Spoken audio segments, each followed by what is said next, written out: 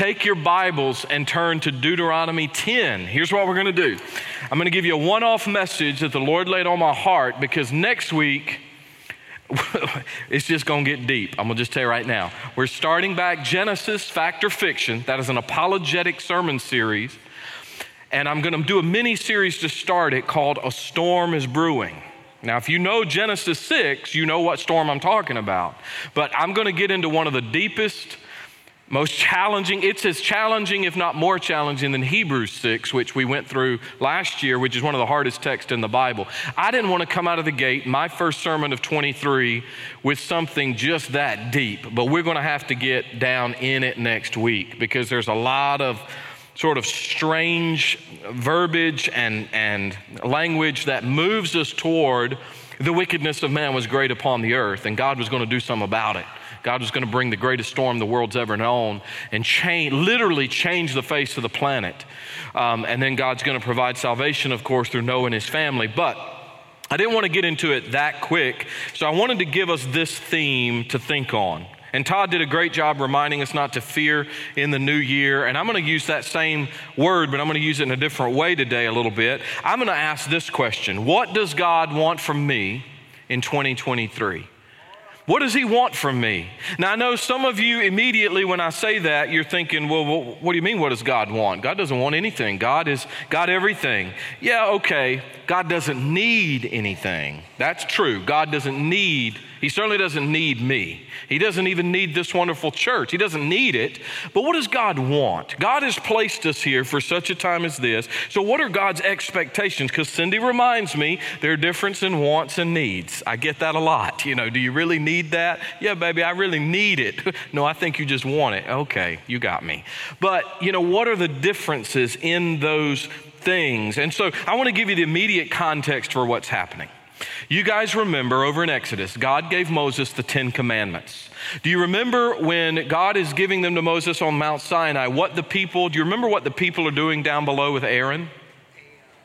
They're making a golden what? A golden calf. Aaron asks for their jewelry, and he forms and fashions a calf. So they're going back. In other words, they're going backwards to Egyptian-style worship, where you got to worship objects and stuff.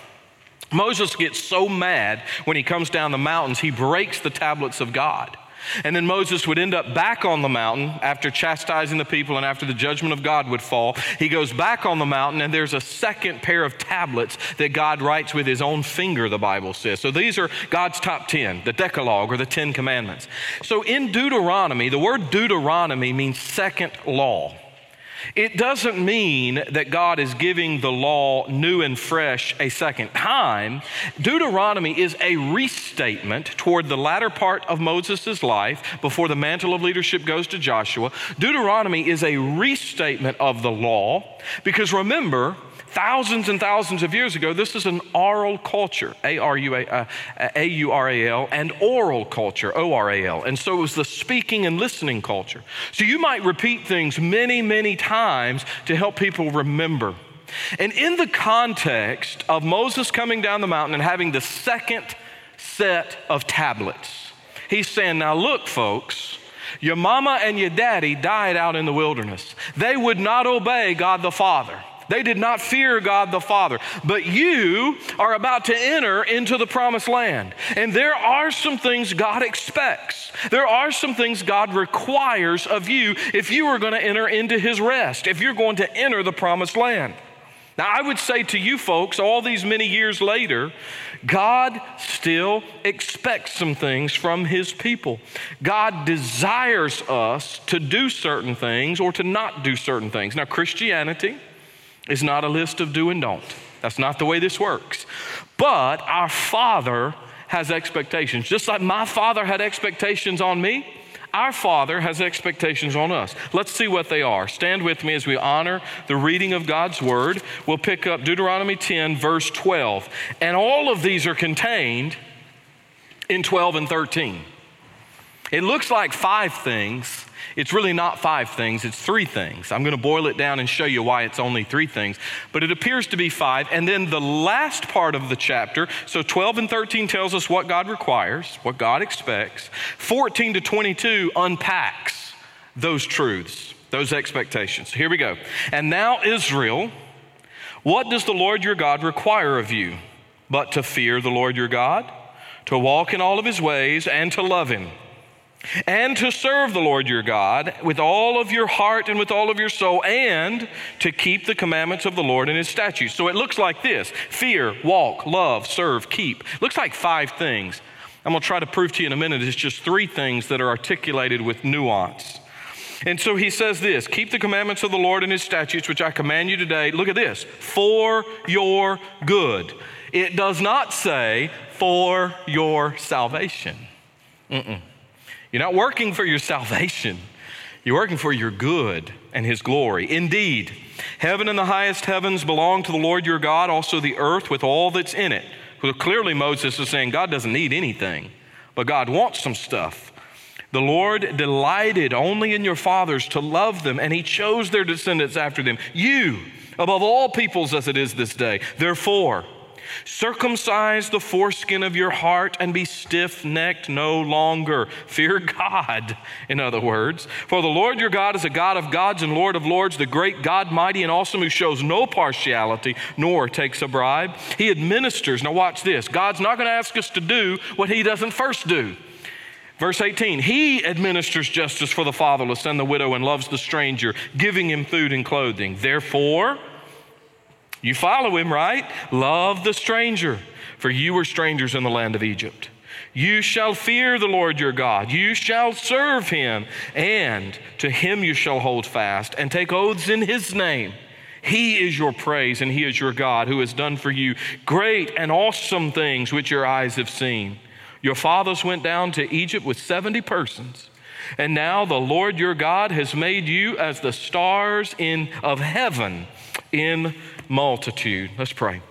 God, I love this passage of Scripture. Such a powerful reminder of what you expect of us and what you do. Lord, you're not asking us of anything that you haven't first led the way in. And I pray that you teach us now by your word and your spirit, that we would have eyes to see, ears to hear, and then when we leave this place, hands and feet to put into practice what we're learning and growing in today. Thank you for grace. Thank you for this wonderful family of faith. In Jesus' name I pray, amen. Okay, guys, so let's be seated for just a minute. So if you look at 12 and 13, whatever device you're using, a paper Bible, a phone, a tablet, I hope you have a copy of the Word of God. Now, look at it with me, and I think we would agree it looks like 5 things. God wants us to fear him, walk in his ways, love him, serve him with our whole heart, keep his commandments and statutes. I think you would agree that's what 12 and 13 say. But I'm going to try to tell you that when we couple that with what Jesus said in Matthew chapter 22, when he was asked, how do we understand all of this? Jesus said, I'm going to boil down the most important thing to you. Remember? The first and greatest commandment is this, to do what? Love. Well, he didn't start with love. He started with fear.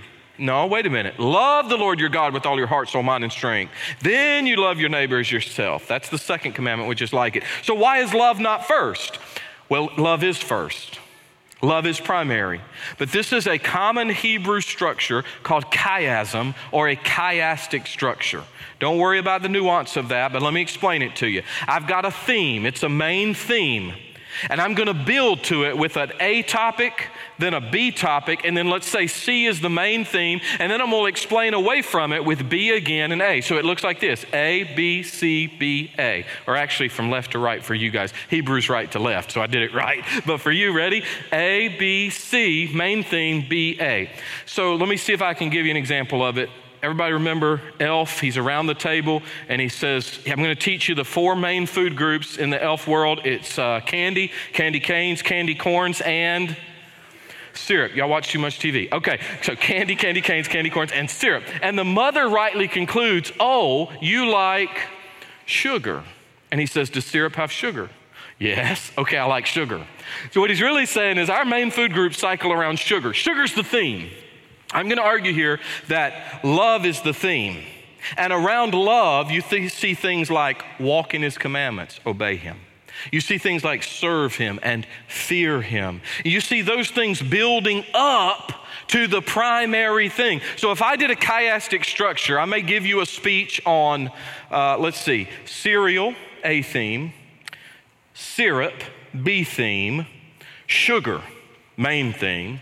And then I might hit B again with saying, what kind of syrup? Oh, maple syrup. What kind of syrup? Oh, maybe Fruit Loops or Captain Crunch. But they're all having to do with sugar. This is the way a lot of Hebrew writing is done. And remember, an oral culture means I need to hear it repeated. So I'm going to build to the main theme, and then I'm going to teach away from the main theme, and I think that's what we see. So I'm going to break it down to 3 truths I want you to get a hold of today. You ready? Number 1, God wants me to fear Him. To fear Him. Now I know Pastor Todd did a good job unpacking for you last week. Don't fear the future. Don't fear the new year. Why? I love what he did. He said, you know the plan and you know the planner. And he taught us some military stuff and how that looks. But you know the plan and you know the planner. So you don't fear the new year. You don't fear people. You don't fear circumstances. But you should have a healthy fear of God. Look at 12. Israel, what does the Lord your God require of you? But to fear the Lord, notice this, your God. Yahweh, your Elohim. He's your personal God. Fear Him. He says over in verse 20. You shall fear the Lord. Repeat it exactly. Your God. You see, this is a type of positive, healthy fear. When I think about fear of the Lord, of course I think about words like reverence, respect, awe. But I also think about this. When I think fear God, I think I know He's God and I know I'm not. And I want to keep those 2 things in alignment. I know He's God and I know I'm not. There are a lot of misunderstood verses about fear. Listen to 2 Timothy 1:7. For God has not given us a spirit of fear, but of power and love and a sound mind. Yes, but the context of that is don't fear sharing the gospel. Don't fear the lost man. If you know Jesus, you know more. So don't fear sharing. 1 John 4:18. There's no fear in love, but perfect love casteth out all fear, because fear involves torment. No, that actually means you're living in this world and there's judgment coming. You don't have to fear the coming judgment. In fact, it even says in that verse, he who fears has not been made perfect in love. If God's made you perfect in love, if you're saved, if you're born again in Jesus, you don't have to fear the coming judgment, but you do have to fear God. And I wonder how much fear of God is going on in the church today. You see, folks, the nature of our fear, whether positive or negative, depends on the object of our fear. The nature of our fear depends on the object. One of the things that scares me a little bit when kids are little, Lucy's age little, she's turning 3 next week. Oh my word, 3 next week. So the terrible 2s will end just like that, right? Okay, so she's 3 next week. She really doesn't fear yet enough. You know what I'm saying? Like the stove is hot. Lucy, the stove is hot. Well, I hope she doesn't have to have the experience of the stove is hot kind of fear. But don't you think you ought to fear a hot stove? Don't you think you ought to fear, Lucy, don't get too close to the edge of that. Sweetheart, there's no fence. Don't you think you should have a healthy fear of falling a long distance? Sometimes we get that fear by experience. Sometimes we get it by discipline of those who love us. But the point is, fear is not necessarily a bad thing. But here's the difference in the fear Pastor Todd talked about and the fear I'm talking about. You fear the hot stove because it can hurt you. Part of fearing the Lord is the fact that He can punish you. In fact, Jesus teaches us that. I'm going to show you in just a minute. But the greater fear of God is not so much He'll hurt me, but I know who He is, and I know who I am, and I want to respect Him so much that I want to stay in alignment with Him. So think about it that way. And so when you fear someone or something may be out to get you, you may be paralyzed. But when you fear the Lord, you're going to be propelled. You're going to say, my dad's got my back and my front and my sides. What can man do to me? Nothing and no one can harm me. Nothing can take me away from the love of God in Christ Jesus. So I'm not fearful and paralyzed. I'm in fear of God and propelled. I mean, listen, how many of y'all had a healthy fear of your father? Anybody other than me? I certainly had a healthy fear of my father. And I know my mother will likely watch one of these services. Mom, it's not that I didn't fear you, but I was more fearful when you said, wait till your father comes home. That's what got me uptight, because of the way my father had a discipline. Now, beyond the spare the rod, hate the son physical part in the early days, later in my teenage years, it was more or less I feared him because I didn't want to disappoint him. And that's the way I began to look at it. I don't want to see the look on my dad's face when I've done something stupid and disappointed him, or my mother for that in that age of life. But when it comes to the Lord, there is a healthy fear. Think about Proverbs 9:10. The fear of the Lord is the beginning of wisdom. You're going to apply knowledge rightly, you better fear God first. Proverbs 8:13. The fear of the Lord is to hate evil. Why? Because God punishes evil. Psalm 34:9. Oh, fear the Lord, you his saints. There is no want to those who fear him. Now listen to what Jesus says. My friends, do not be afraid of those who kill the body and after have no more they can do, but I'll show you whom you should fear. Fear him who after he has killed has power to cast into hell. Yes, I say to you, fear him. Now we don't hear a lot of preaching like that anymore, do we? Fear him who has the power to cast you from his presence into hell. That doesn't mean I'm cowered in the corner. Oh, God's going to judge me. That means if you don't have Jesus, you're already under the condemnation of God. It's not that God's going to judge you. It's that you're already a rebel on Team Satan, not Team Jesus. Listen to this. Then the churches throughout all Judea, Galilee, and Samaria had peace and were edified, and they were walking in the fear of the Lord and in the comfort of the Holy Spirit, and they were multiplied. I think if Grace Baptist Church gets a great healthy dose of the fear of the Lord, God's hand of blessing will stay on us. The day we think we are something, look at what we can do, look at what we've accomplished, is the day God says, I'm done with you. I'll move on and bless them down the street. But the days that we keep ourselves humble before God, knowing who he is and who we are, is the day that God says, those are my people. I want to bless them. They want to please me. They do not want to be a disappointment to me. So God wants us to fear him. But of course, now you know this is coming. God wants us to obey him. To obey him, verse 12. Fear the Lord your God. Walk in all of his ways. That's the B theme, if you will. Fear is A. Walk in his ways is B. It's repeated in verse 13. Keep the commandments of the Lord, his statutes. Keep the commandments of the Lord. I'm not telling you you're doing that to be saved. I'm telling you because you are a child of God, you have a desire to do the right things and to avoid the wrong. So verse 18 says, God administers justice for the fatherless and widow. God loves the stranger and gives him food and clothing. Folks, those are practical things. Do you know how many folks benefited from the food ministries, the clothing ministries, the countless CARM cards, the touches of grace in 22? We're talking about not just feeding the 5,000. I'm talking about every week multiplied, thousands upon thousands upon thousands of people have benefited, not just here, but around the world.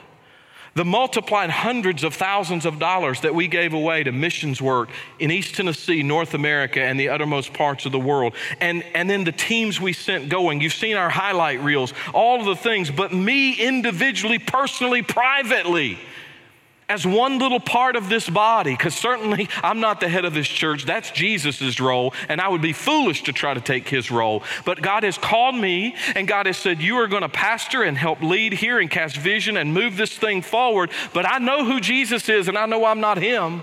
But in my own life, I've got to be generous and giving and obedient. And Jesus says over and over in the Gospels, follow me.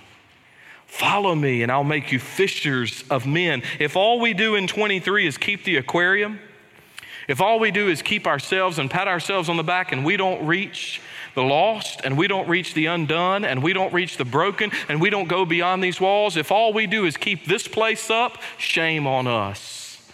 We got to go.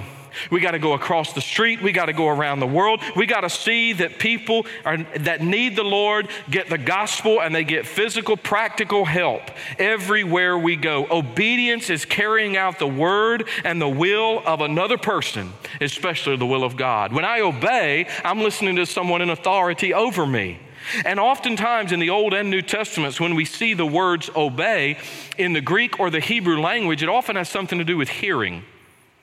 Hupoakuo is one of the most common words in Greek, and it means to listen under. I'm listening under. Okay, God, how do I hear you? I read the word. I pray. I'm hearing from God, and in hearing from God, okay, now what do I do with that? I respond. actively. When God wants me to do it, I do it. I don't wait, I do it. But I think we've sometimes substituted our own ideas of obedience with what God really desires. Y'all remember the story in 1 Samuel 15 when God told King Saul to utterly destroy the Amalekites and all of their livestock? And Saul thought he was a little smarter than God. And Saul said, I'm going to spare the king, King Agag. I think I'm going to spare him, and I'm going to spare out the best sheep. So the old prophet Samuel comes walking up, and he hears the bleating of sheep and the lowing of cattle, and he says, Saul, what have you done, boy? He said, because you wouldn't obey God, the kingdom will be ripped from you. You will not be God's king for long. And Saul said, no, man, chill out. This is the Lewis paraphrase. Chill out a little bit, Mr. Prophet. He said, hey, I was going to sacrifice all this cool stuff to God. Look at what I've done for the Lord. See, he thought his plan was better than God's plan. And I love what the great prophet said back to the king. He said, has the Lord as great delight in burnt offering and sacrifice as in obeying the voice of the Lord? Behold, to obey is better than sacrifice, and to heed than the fat of rams. What does that look like today? You're not being asked to go kill a king and slaughter the animals of a kingdom. What you're being asked to do is be obedient to God. And what you might have a tendency to do is say, well, I'll just give a little bit more. And I'm not telling you not to give a little more. I'm just saying, follow my illustration. So I'll just do this. I'll just teach a little more. I'll sing a little more. I'll play a little more. I'll do that guy on the street out there, I'll go buy his lunch. Okay, all of that is fine. But if you're doing that in the place of really obeying God and walking in obedience with Him, you think God cares? Do you think you're impressing the Lord? Man, I don't think we're impressing the Lord. You know, I want you to listen to this quote about obedience. I don't know who wrote it. It's been around forever. I couldn't find an original source. I've used it for years. Selected obedience is not obedience at all. It is merely convenience. See, Saul killed some of the people. He didn't kill all the people. Saul killed some of the animals. He didn't kill all the animals. And even if what God tells you to do seems strange to you, you're not the arbiter. You don't get to decide. He is the judge. He is the jury. He is the executioner. And so what we need to do is remember, I've also told my children many times over that delayed obedience is disobedience. See, if I tell them as their father to do something and they say, I'll get to that later, unless I give them permission to get to that later, it ought to be done right now and it ought to be done in the right way. And so when God tells us to do something, why would we not just say, yes, Father, that's what you want. That's what I'm going to do. Nate Saint was one of 5 missionaries killed by the Auca Indians. He once said his life didn't change until he came to grips with the idea that, quote, obedience is not a momentary option. It is a die-cast decision made beforehand. Now, I don't want to be graphic, but I thought about this in the first service and I decided not to share it, and then I kind of kicked myself. A die-cast decision made beforehand. When you were a teenager, and again, I'm not going to be graphic here, but when you were a teenager, let's say you were out on a date with somebody you really liked. I mean, they were smoking hot. And they love Jesus maybe, I don't know. But let's say they were just, But here's the deal. You got alone and, you started holding hands and maybe you got a little kissy. And then if you had not had your mind made up about how far you would go, the basis, so to speak, how easy, now you don't have to out yourself here. I just want you to think how easy is it to stop in what we'll call the heat of the moment? Is it easy? I'm not looking at you. Thank you, an honest brother or sister. It is not easy. You see what I'm saying? Because God has made us to have desires that lead to children, so the point is, again, without being graphic, what we've tried to tell our children and what we've tried to instill is to say, you've got to make some decisions on the front end. You've got to decide now. Because if you don't decide now, when the heat turns up, you ain't going to be able to stop then. That's just the reality. Y'all know what I'm saying? Does that make sense? Y'all know I can see you, right? So I can see you if you do this or if you... You got to decide beforehand. See, as I grew in my walk with the Lord, as I grew just in maturity, I realized that I don't want to disobey my parents, not just because it might hurt me or I may lose privilege. I don't want to disappoint them. I don't want to hurt them. And by being disobedient, it's disappointing and it hurts. But see, I know what we do. We want the experience and we want the aha moment with God, but that's not how we really need to learn to obey. Let me use an illustration. There was a young man named Daniel, and he went to a man named Mr. Miyagi. Y'all following me? Good. I'm glad there are more heathens in the room. So, no, Mr. Miyagi, I want you to teach me karate. Okay, come over here, Danielson. We're going to teach you karate. Wax the car. Everybody remember this? Wax on, wax off. Everybody got it? Wax on, wax off. Okay, Danielson, I don't remember the order. I don't know the exact. Don't you email me. I don't care. This ain't the point. I ain't watched it in a long time. I've discovered that when I watch PG movies from my childhood, they're a lot worse than I remembered.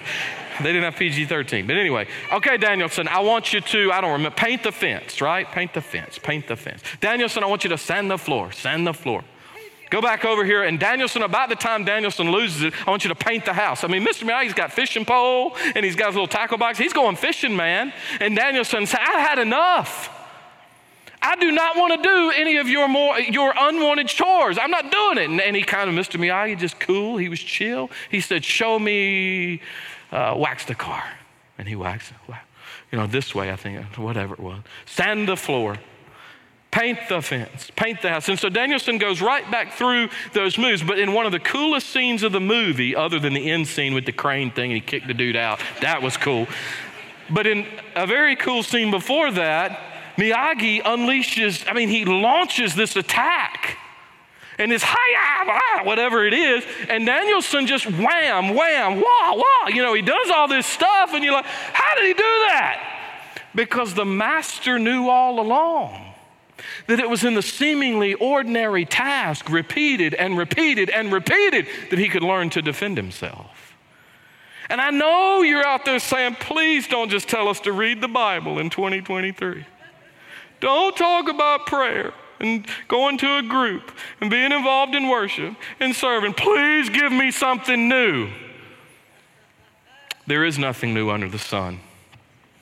And the reality is that the more you get into the Word and the more the Word gets into you, when the enemy comes to attack, and he will, you will be able to say, man does not live by bread alone, but every word that proceedeth out of the mouth of God. You will be able to say, resist the devil and he will flee from you. Do y'all follow what I'm saying? I know you think it, but it's the same stuff, preacher. The moment you begin to hear a different message and a different gospel, you better run, man, because they're trying to sell you something that's not in the scriptures. The Bible says to be obedient in the basics. Well, teach us more, teach us more. Well, how about we get the main things right first, and then we'll go to level B. And next week, I promise, you better come ready with your deep boots on, because we're going deep next week. And the reality is this: it is in those seemingly mundane things that our skill really is developed. It's muscle memory, guys. It's muscle memory. Every one of my bow hunters out here, if you bow hunt, you better practice up. It is muscle memory. It is a feeling as much as anything. And I'm learning with bow fishing, it's even more a feeling because you don't have sights.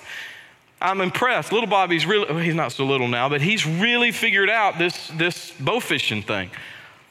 And he thinks he's better than his old man. He's not, but he thinks he is. But it's muscle memory stuff. So yes, read your Bible, have daily times of prayer, grow in a group, participate in worship, serve faithfully. Sounds like GPS. Grow in a group, participate in worship, serve faithfully. Sounds good to me.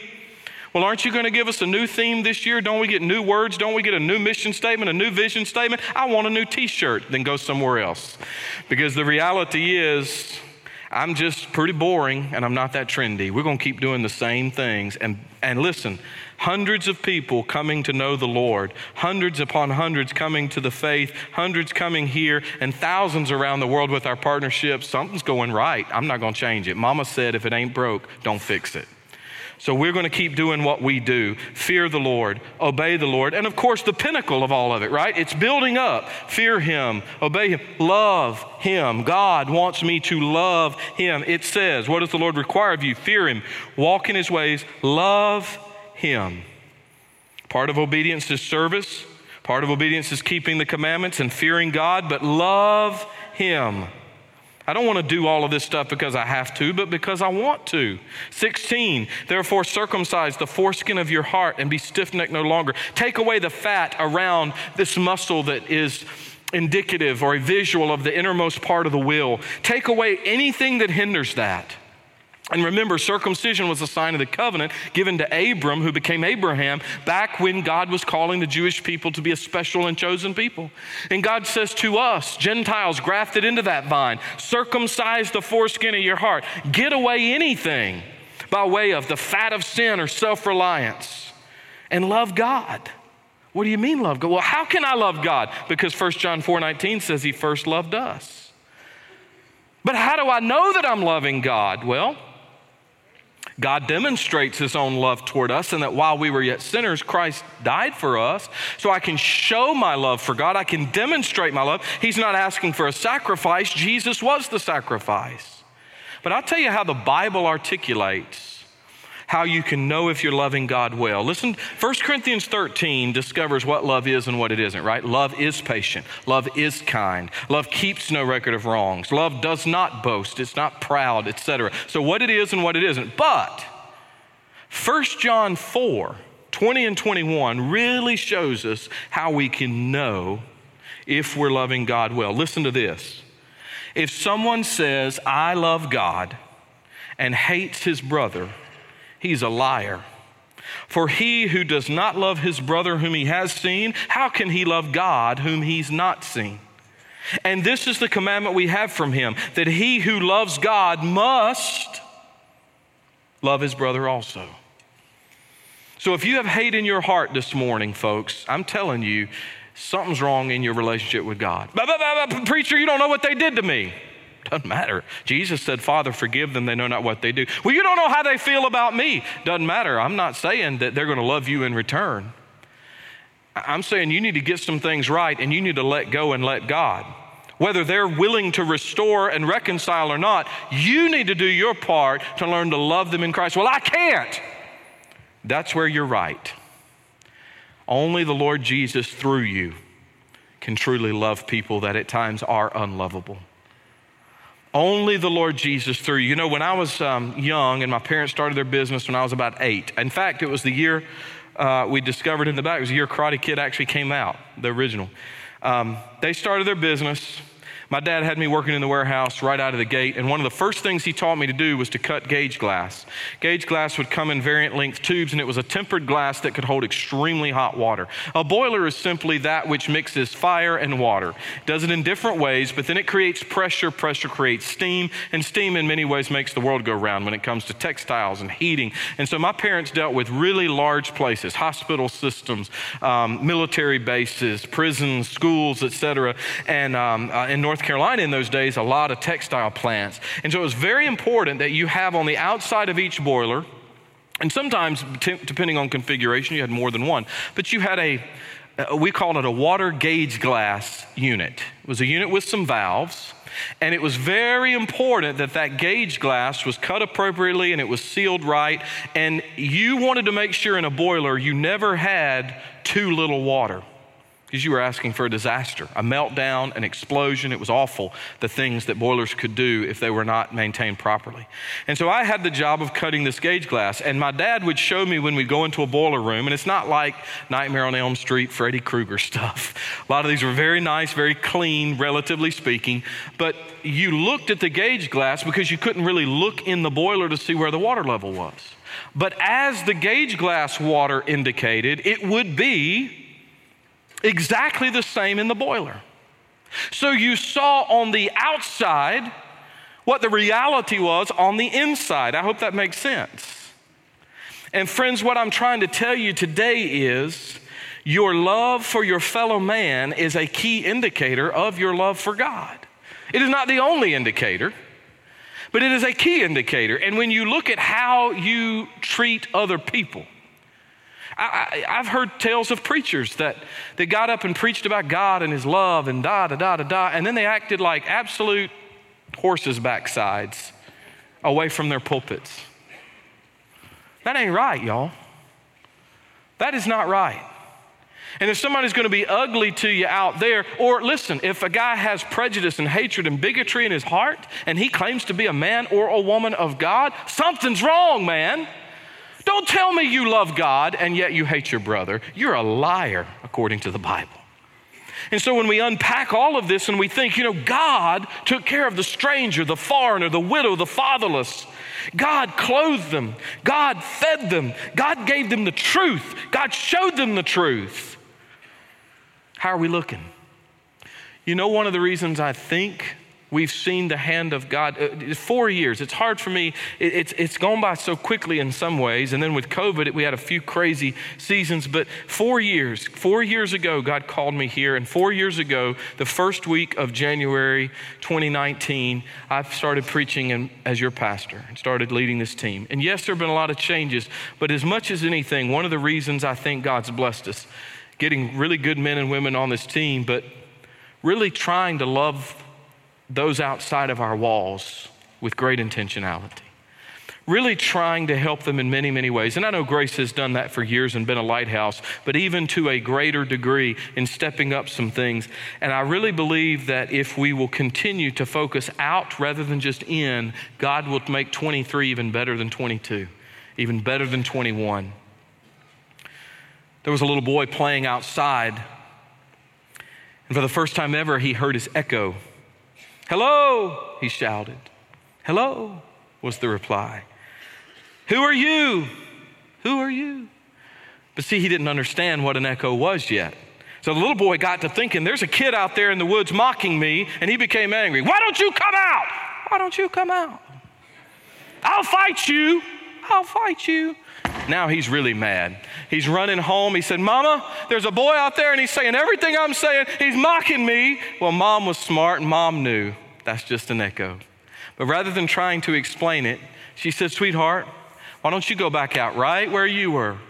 And with all you've got, why don't you yell, 'I love you,' and see what he says." That's what the little fella did.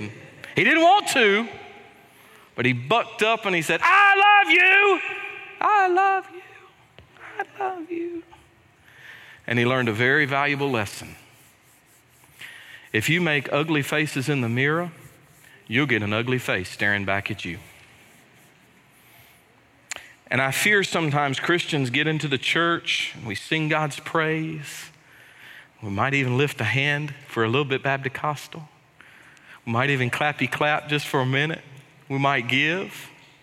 And then we go out and treat our waiter like a dog. If you're going to do that, don't tell them where you go to church. Or we go out there and we show ugly faces. And our Lord is not a Lord of ugly faces. Now listen, Jesus turned the tables over when needed. But that was righteous indignation. There's a time to laugh. There's a time to refrain from laughing. There's a time to get serious. But my point is, does our gauge glass, does our echo look and sound right?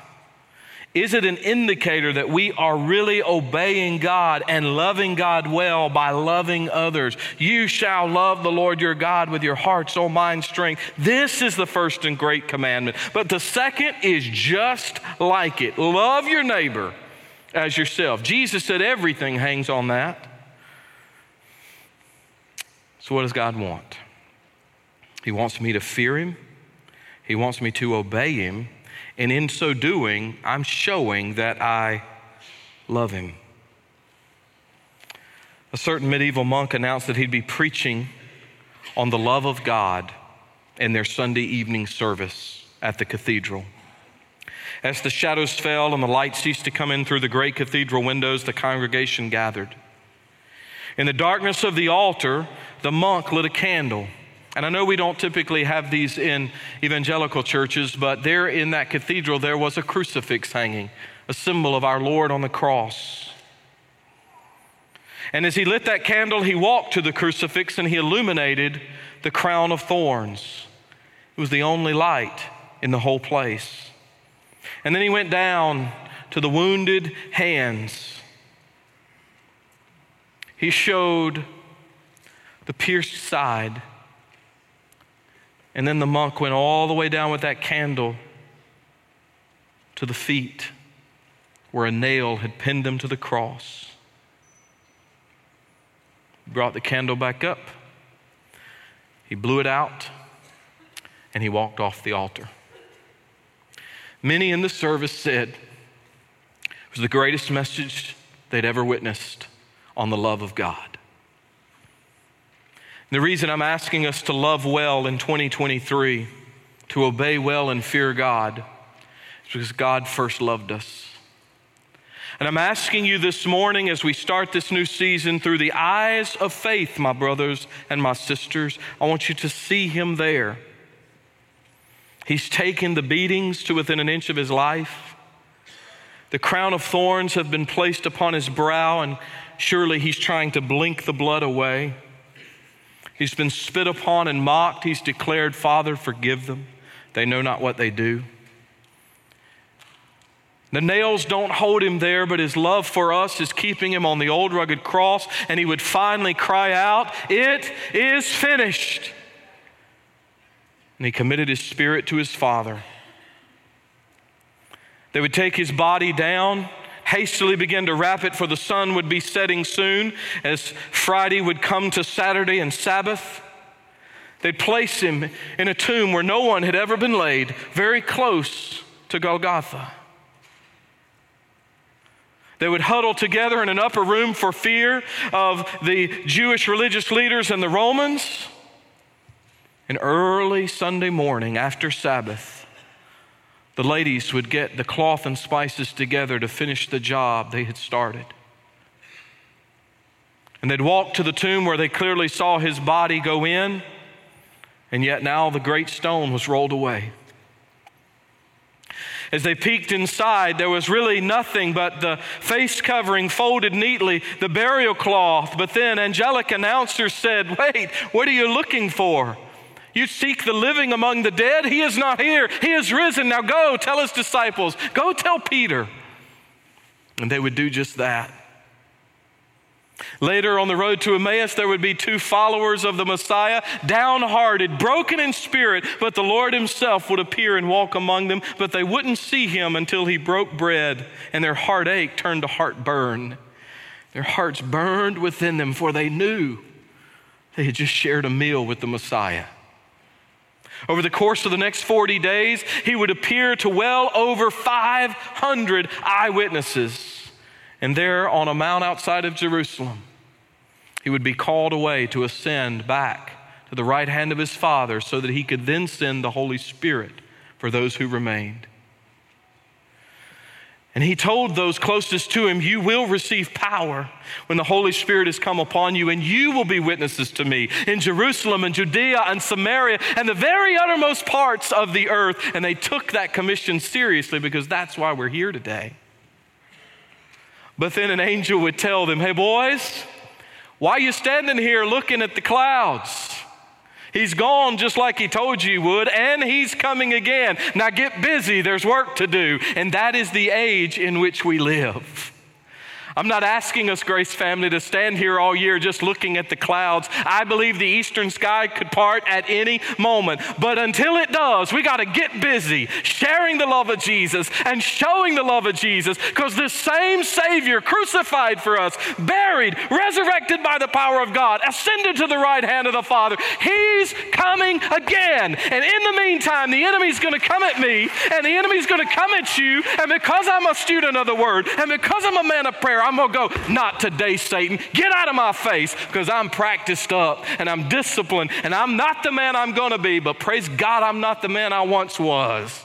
And I want people on the journey. I want people excited about the discipline, excited about the opportunity, because when the battle comes, I know this, we win on Team Jesus.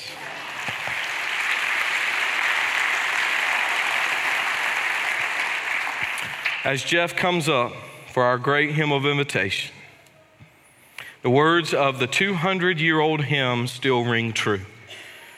I love thee, I love thee, I love thee, my Lord.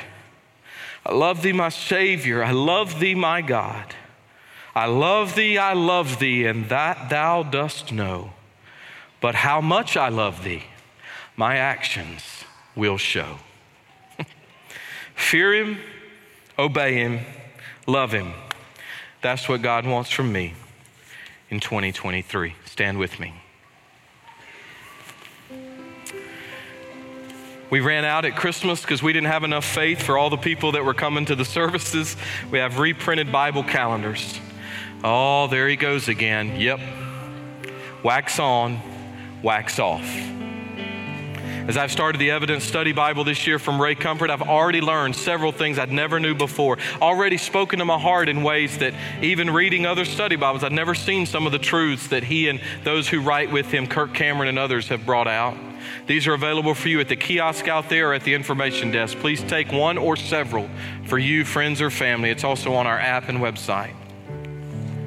I'm going to ask you, because the service cut off last week and I was not able to see the tail end of Pastor Todd's invitation. I don't know if he gave you an opportunity to commit the year to the Lord or not, but here's what I'm going to ask you to do. We've got men and women counselors that are going to be very visible up front, along with pastors that are going to be very visible up front. Would you guys just step out away from your seats for a second? They're going to be here as well, and I'm going to start something new. I know it's not an entirely post-COVID world, but listen, we got to keep moving, okay? And so if you're comfortable with it, for a long time we didn't have people here specifically, but I want to ask you to commit the year to the Lord. Lord, I want to fear you, obey you, love you well this year. Because the church is only as strong as us. We are the church. It's not the building or the ground, it's us. So if you commit it to the Lord, there may be something you want to give to one of these guys to pray with you about, or one of these ladies. We're going to have ladies and gentlemen up front. There may be something you need to ask specifically. There may be a spiritual decision you need to make. Maybe God is calling you to salvation. Maybe God is calling you to resurrender. Maybe God is calling you to ministry. Maybe to vocational service. Praise God. How about coming and telling somebody and getting some counsel on it? But the altar will also be open between them if you just feel so inclined to come. So with your heads bowed and your eyes closed, as I begin to pray, I'm going to ask anybody and everybody that wants to commit this year to the Lord totally and completely. God, I'm going to ask, Lord, that I surrender myself to you. And if there's anybody else here that wants to give 2023 completely over to you, I know, Lord, we can make excuses. We're not going to be perfect. We are going to stumble in many ways, but that shouldn't mean that we ought not try to be more disciplined, to learn the basics so that when the attacks come, we are more than ready, because we are more than conquerors through him who loved us. So as I commit myself here in a moment, would other men and women, even boys and girls, come and commit themselves at this holy altar, in this holy place on this holy day. And if they need counsel, salvation, or resurrender, or just prayer, let them see a pastor or counselor up front. We commit this time to you in the final moments we have together this day. In Jesus' name we pray. Amen. Thank you so much for watching us today. God is doing absolutely amazing things in and through our Grace Baptist Church family. If you'd like to share anything the Lord is doing in your life, feel free to reach out to us through our website or our app. And if you're ever in the Knoxville area, come by and worship with us and our family of faith here at Grace Baptist Church.